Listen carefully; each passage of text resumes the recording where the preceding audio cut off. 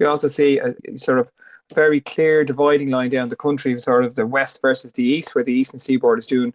particularly well, and the west and the north to northwest is doing not as good as you'd hope, with Galway, Sligo, and Donegal having among the highest vacancy rates.